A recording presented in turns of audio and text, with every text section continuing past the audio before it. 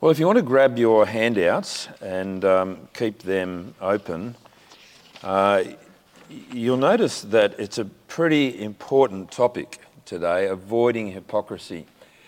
One of the things that sadly has happened, and we see it in the media especially, but I think it's kind of filtered into people's general thinking about religion and about church, is that we're now seen to be hypocrites in our society. You look at the events that took place with the funeral of Cardinal Pell, and there was a huge uproar by the media, by people at the funeral, because that is a symbol of the cover-up of churches with sexual abuse, particularly of children. And here is an organisation that is supposed to be preaching sexual morality and supposed to be safe for children, and yet, of course, it's been a cover-up for people doing atrocious things. And so it's quite reasonable for people to look at the church and say they're hypocrites. I don't imagine many of you get the Sunday Telegraph, but if you did get the Sunday Telegraph today, on the front page, there's in bold print, "In God We Lust." It's an article about Hillsong accused of rape culture. By that, they mean teaching wives to submit to sex. Now, I don't know what they're basing that on. I don't know how far it's beat up by the media. I suspect that it is. But the reality is that the church suffers a great deal of a credibility crisis. And if it's not Hillsong, it'll be another church. If it's not that issue, it'll be another issue.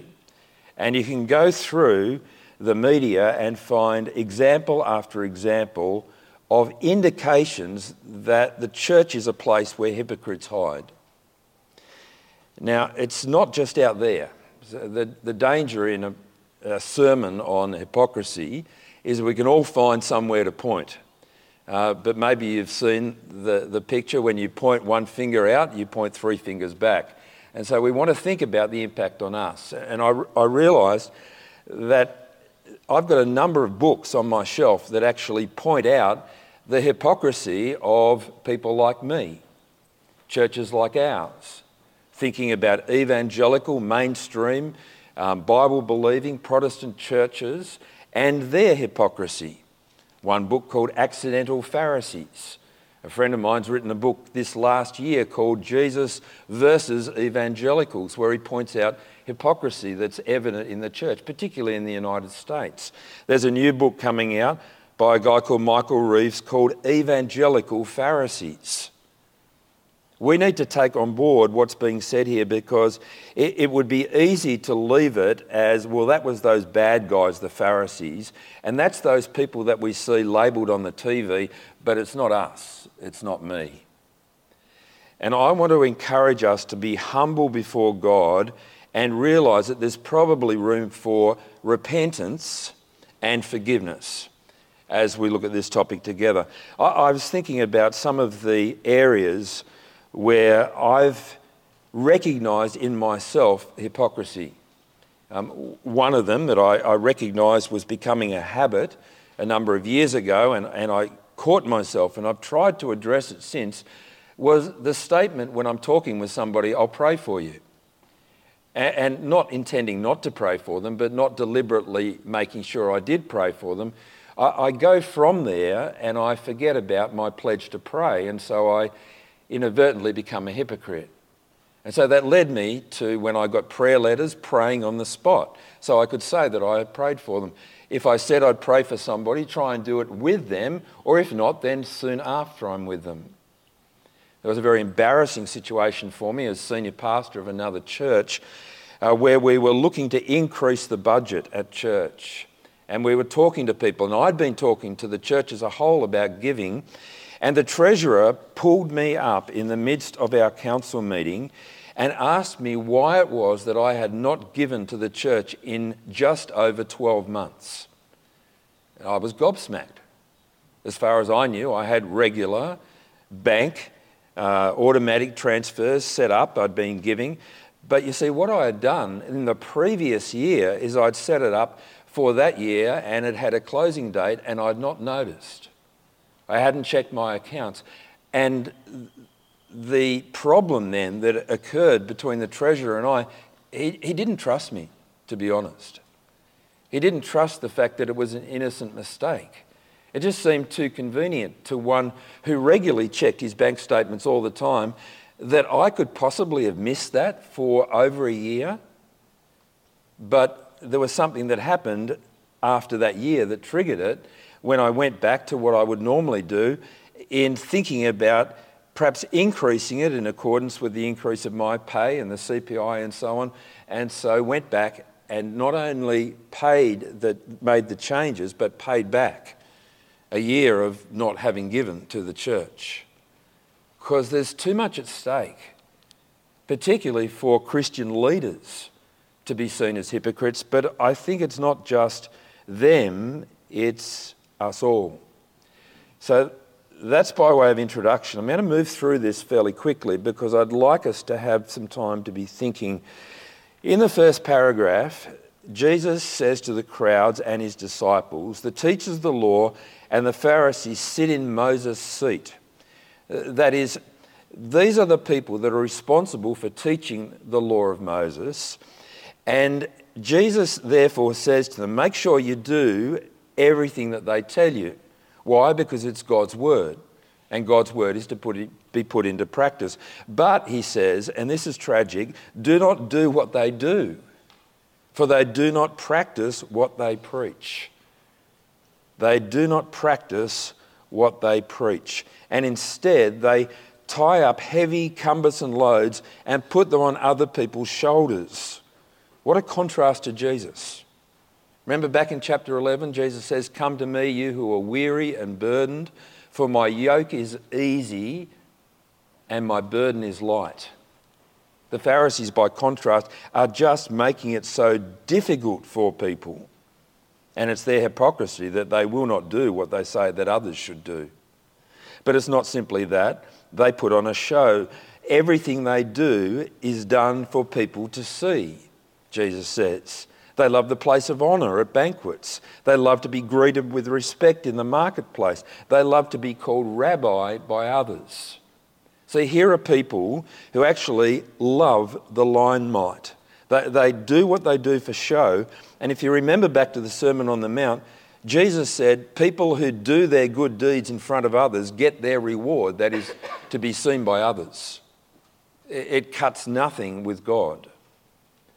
They're hypocritical, just performing in front of others. But you are not to be called rabbi, Jesus says. Don't call anyone on earth father, for you have one father. Nor are you to be called instructors, for you have one instructor. I don't think these are absolute statements, by the way. I mean, I think Jesus is happy with us calling our dad father. Probably with the person who's helping us with our swimming strokes, instructor. When you go to school, teacher.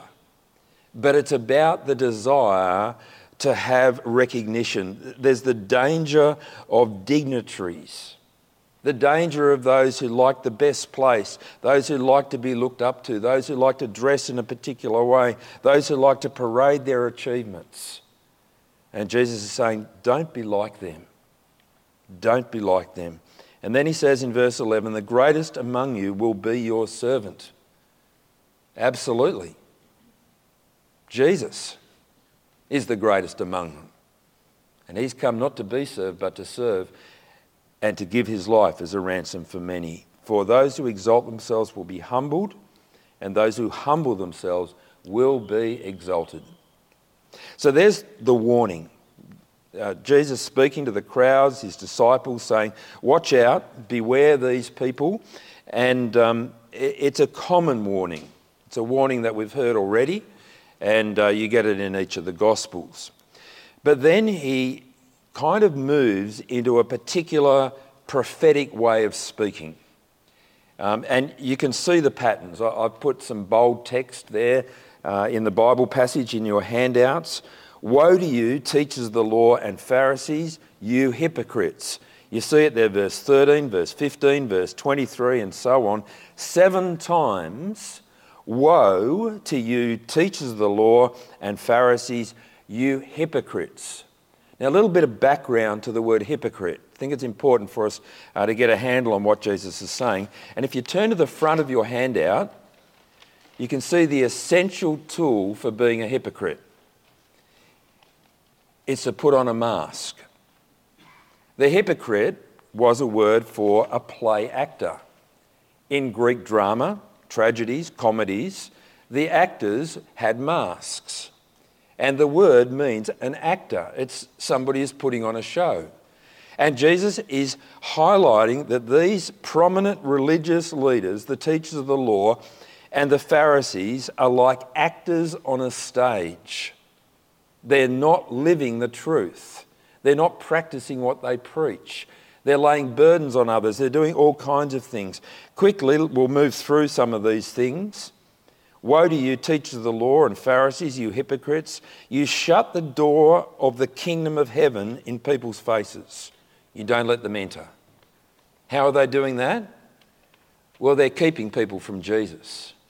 They're trying to get Jesus off the scene. And we know that Jesus is the key to the kingdom of heaven. We also see here that they travel over land and sea to win a single convert, and when you have succeeded, you make them twice as much a child of hell as you are. I mean, Jesus is not mincing his words. He's going to the theological college lecturer and he's calling them a child of hell. And they're making converts, but not converts to Christ. Converts to themselves.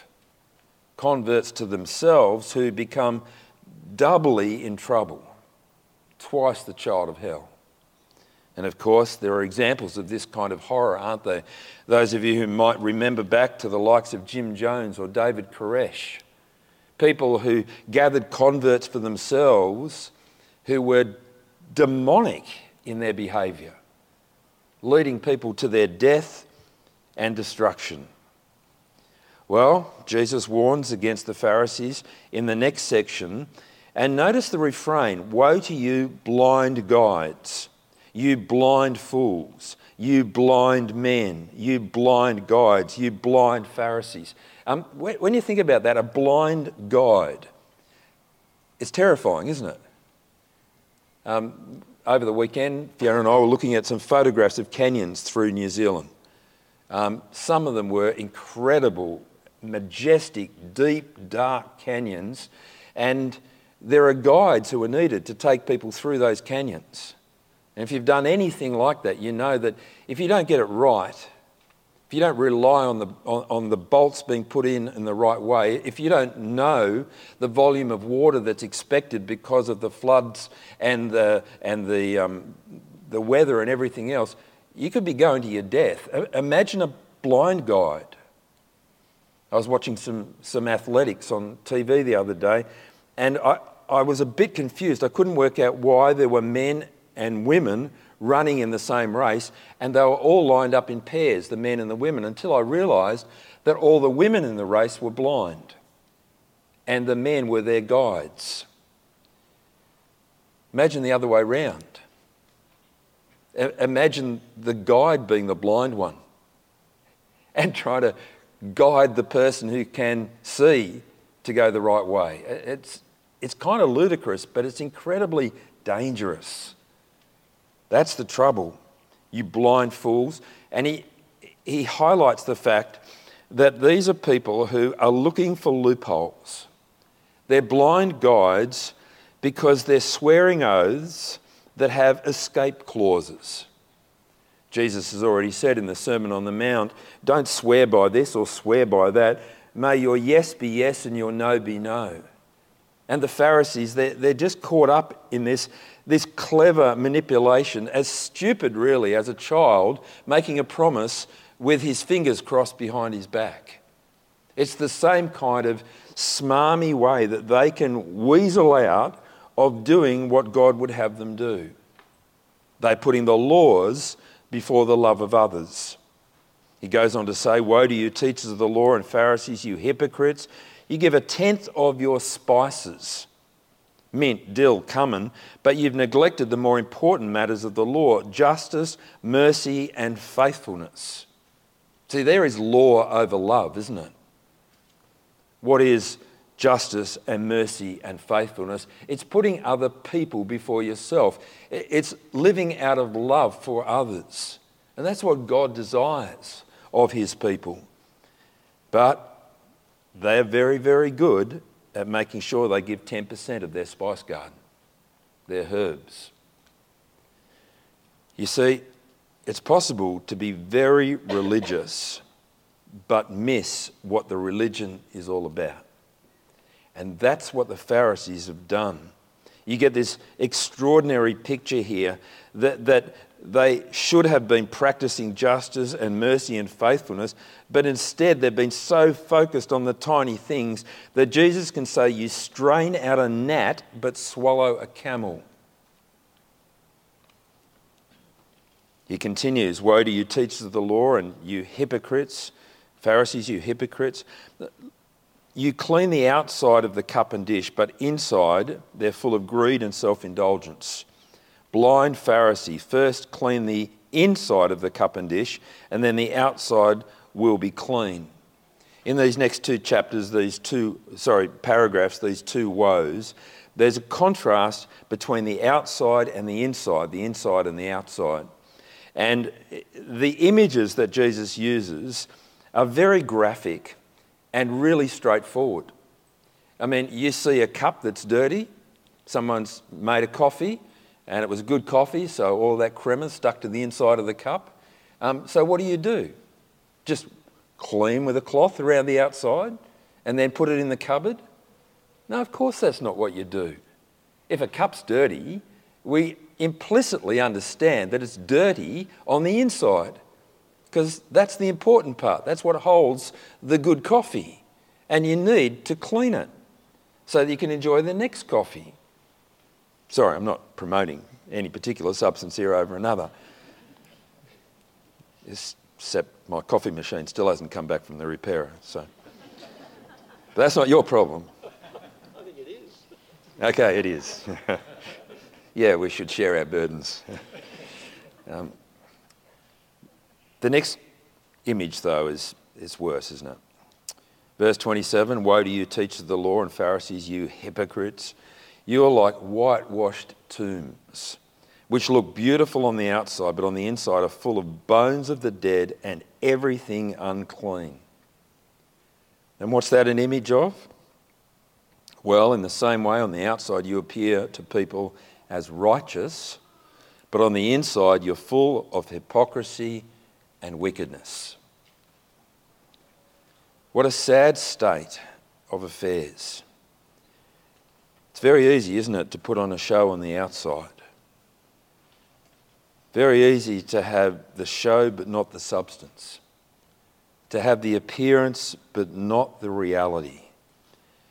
And Jesus shows them up for who they are.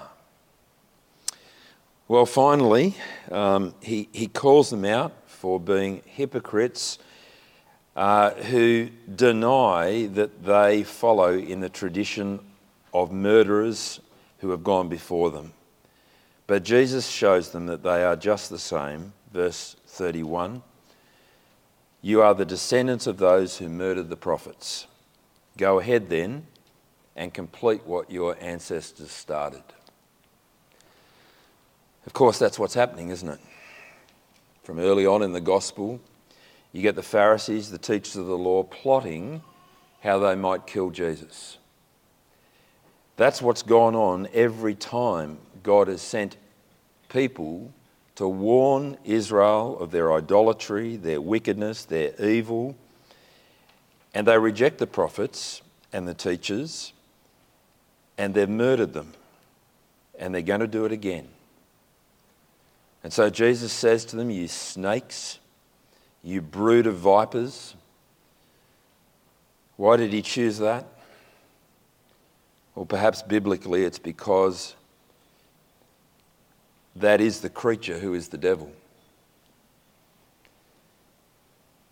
How will you escape being condemned to hell, he says.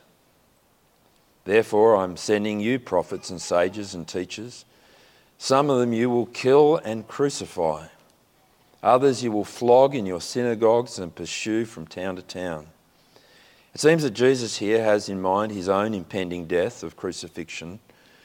But beyond that, the fact that there will continue to be messengers from God, there will be the apostles, the disciples who are listening to Jesus. As you read the book of Acts, you see them going from place to place, from synagogue to synagogue, from town to town, and you find people being executed. And church history tells us that some were crucified, some were stoned, some were put into prison, flogged. But such is the opposition to the kingdom of heaven. Well, finally, in this last paragraph, you see something of the compassionate heart of Jesus. Jerusalem, Jerusalem, you who kill the prophets and stone those who sent to you, how often I have longed to gather your children together as a hen gathers her chicks under her wings, and you are not willing. Look, your house is left to you desolate. That's a word to keep in mind as we read on next week. For I tell you, you will not see me again until you say, blessed is he who comes in the name of the Lord. We finish with the attitude of Jesus not being first and foremost to bring judgment, but one of compassion, one of wanting to gather people to himself. But they've rejected him. They were not willing. And so the house will be left desolate. More next week. So friends, what do we make of this? Well, I think the first thing is to recognise that Jesus is sounding a warning. The woes to the teachers of the law and the Pharisees, they follow on from Jesus saying, be careful, watch out, take notice. And it's not the only time that he says this. In Matthew 16, he's already said to watch out for the yeast or the leaven of the Pharisees and the Sadducees. In Luke's Gospel, he says this. Let me read to you from Luke 12. When the crowd of many thousands had gathered, so they were trampling on one another, Jesus began to speak first to his disciples, saying, be on your guard amongst the yeast or the leaven of the Pharisees, which is hypocrisy. Jesus doesn't just have the Pharisees and the Sadducees in mind. It's not just the teachers of the law, it's not just those who are leaders of God's people that are in view. It's the impact that they will have on others. You see, leaven spreads through the whole dough. The influence of the Pharisees can spread right through the people. And we'll see that it does. Crucify him, they call out. He's warning his disciples to be on guard, to avoid the hypocrisy of the Pharisees. We do see the change in one of the Pharisees in the Bible. Probably not one of those being addressed at this time. But as you read on into the book of Acts, in Acts chapter 9, you meet the conversion of Saul, who is a Pharisee, and he meets the risen Christ, and then he changes his name to Paul.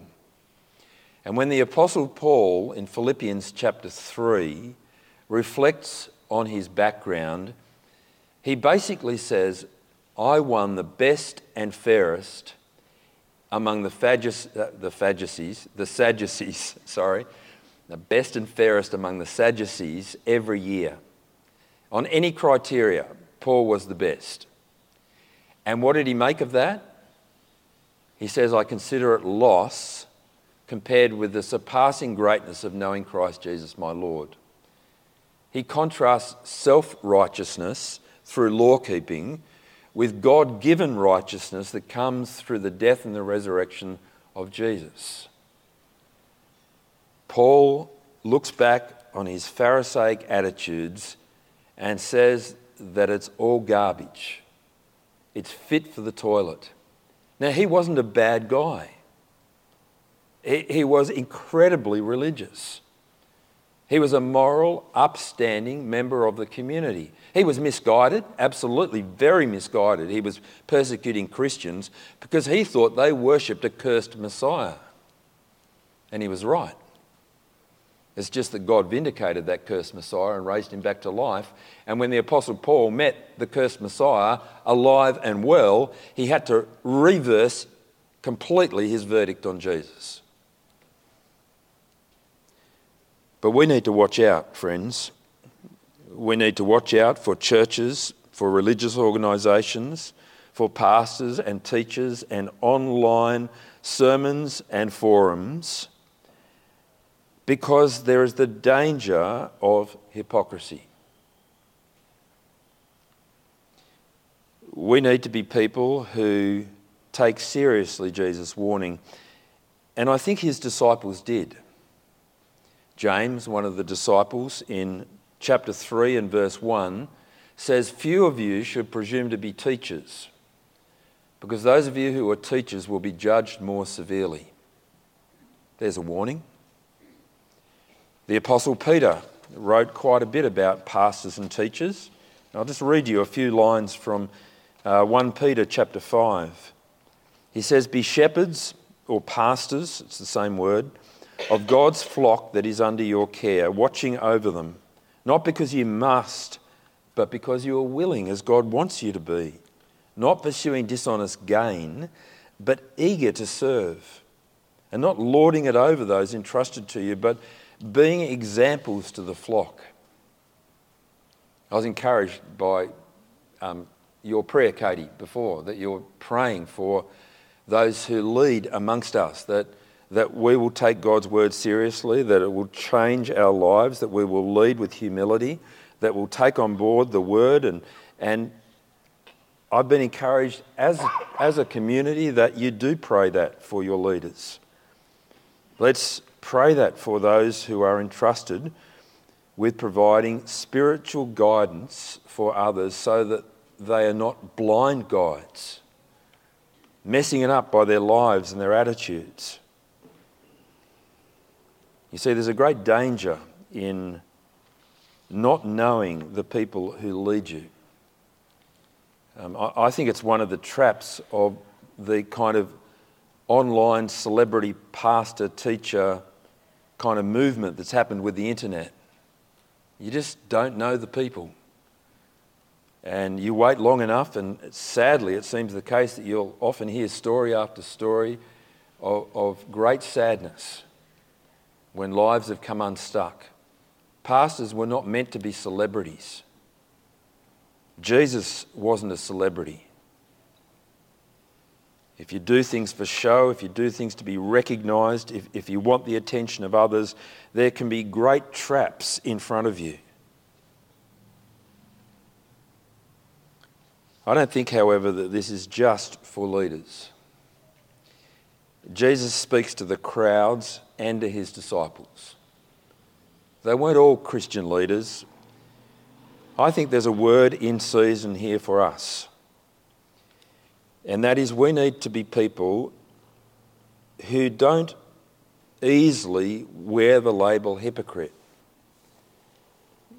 We need to not put on a mask and pretend to be something on the outside that's not true on the inside.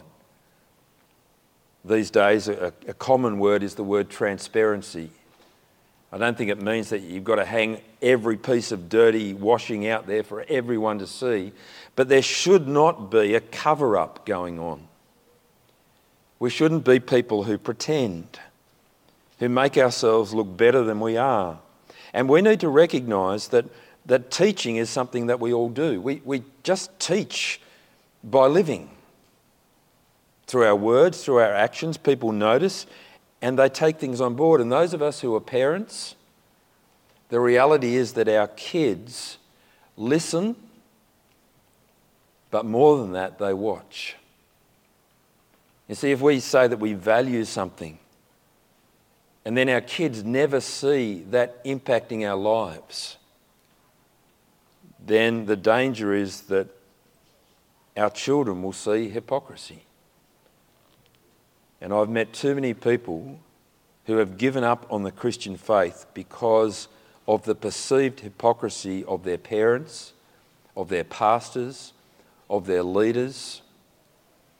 And Jesus warns the Pharisees of this.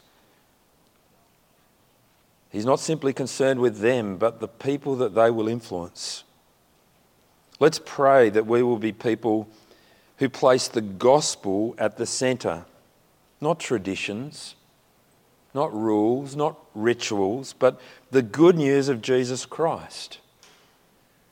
Let's be men and women of integrity. That is, when we say we'll do something, we do it. We don't look for loopholes. When we say we won't do something, we don't do it. Or if new information comes along and you need to change from a yes to a no or a no to a yes, be open about that. Be clear and explain why. Let's not be people who major on the minors. Sadly, the history of the Protestant church that I know is a history of division, and the division is not always over gospel issues that are central to the faith. Christians dividing over their millennial views, over how much water and what kind of people should be baptised, over whether you should have one cup or many cups or no cups, over whether you should wear particular clothing, dress up or dress down, what type of music you have, whether there must be an organ, whether there've got to be hymns, whether you've got to keep singing until you feel like you should drop. There's all kinds of conflict out there. And that's so often majoring on minors. Not that we should excuse sin, but there's so much that's not sin. And so we create division amongst ourselves unnecessarily. Don't excuse sin, certainly. There are some sins that don't get centre stage. The sin of envy or greed. How easy is it for us to gossip or to be critical in our spirit, to lust, to desire that which we should never have. And don't be a people pleaser. Not that you should be deliberately trying to displease people, but honour God first. And if that brings difficulties with those around about us, let's work through those difficulties, but not by giving up on God. Sadly, the history of the church in what we would describe as the liberal arm of the church has been, we've got to stay relevant. So we've got to get rid of this belief and this belief and this belief and this belief, because that will put us out of step with culture. But friends, it puts us out of step with God. Don't shy away from the hard things. Yes, there are hard things in the Bible. Yes, because of my sinfulness, there are things in the Bible I wish they weren't put that way, or perhaps weren't even there. But that's my problem. That's not God's problem. That just shows that I've got room to grow, that I need to change. If you're struggling, don't pretend that you're not. If you're hurting, don't cover it all up. Christian fellowship is God's design to encourage one another to persevere until the end. It's a sad story when people hide and give up. One of the tragedies, massive tragedy really, that I've heard each time I've had a connection to a suicide. And I have had a connection to a few as a rugby chaplain and as a minister, is the frustration of close friends saying, why didn't they say something? Why didn't they reach out? Why didn't they own up? They seem to have everything together. They're successful, good relationships, attractive, money in the bank, all these things. And we know that there's a mental health crisis. So are you okay? Speak up if you're not. But friends, I think there's also a spiritual health crisis. Are you okay? Well, speak up if you're not. Don't cover up. Don't pretend. Don't put on a mask. Don't separate yourself from your brothers and sisters. Get yourself into a SALT group. Catch up with a brother or a sister one-to-one. Share with a pastor if you're struggling. But let's not be Pharisaic. Friends, at the heart of the hypocrisy, there is a self-righteousness that keeps us from Christ's righteousness. And there are rules and there are religion that keeps us from understanding the truth that following Christ is about a relationship. And we have that relationship. If you've come to Christ, then you have the power of God by His Spirit to change. You don't have to pull yourself up by your bootstraps, turn over a new leaf. If you've come to Christ, then God has given you His Holy Spirit. And the Holy Spirit will bring power to produce fruit in keeping with repentance. So let's pray for that. Let me pray now. Loving Father, we thank you that you warn us, and we ask that you'll help us to heed these warnings. Where we need to change, by your Spirit, give us the power and the will to do that. Please produce fruit in our lives that show that we are real and not a facade. Amen.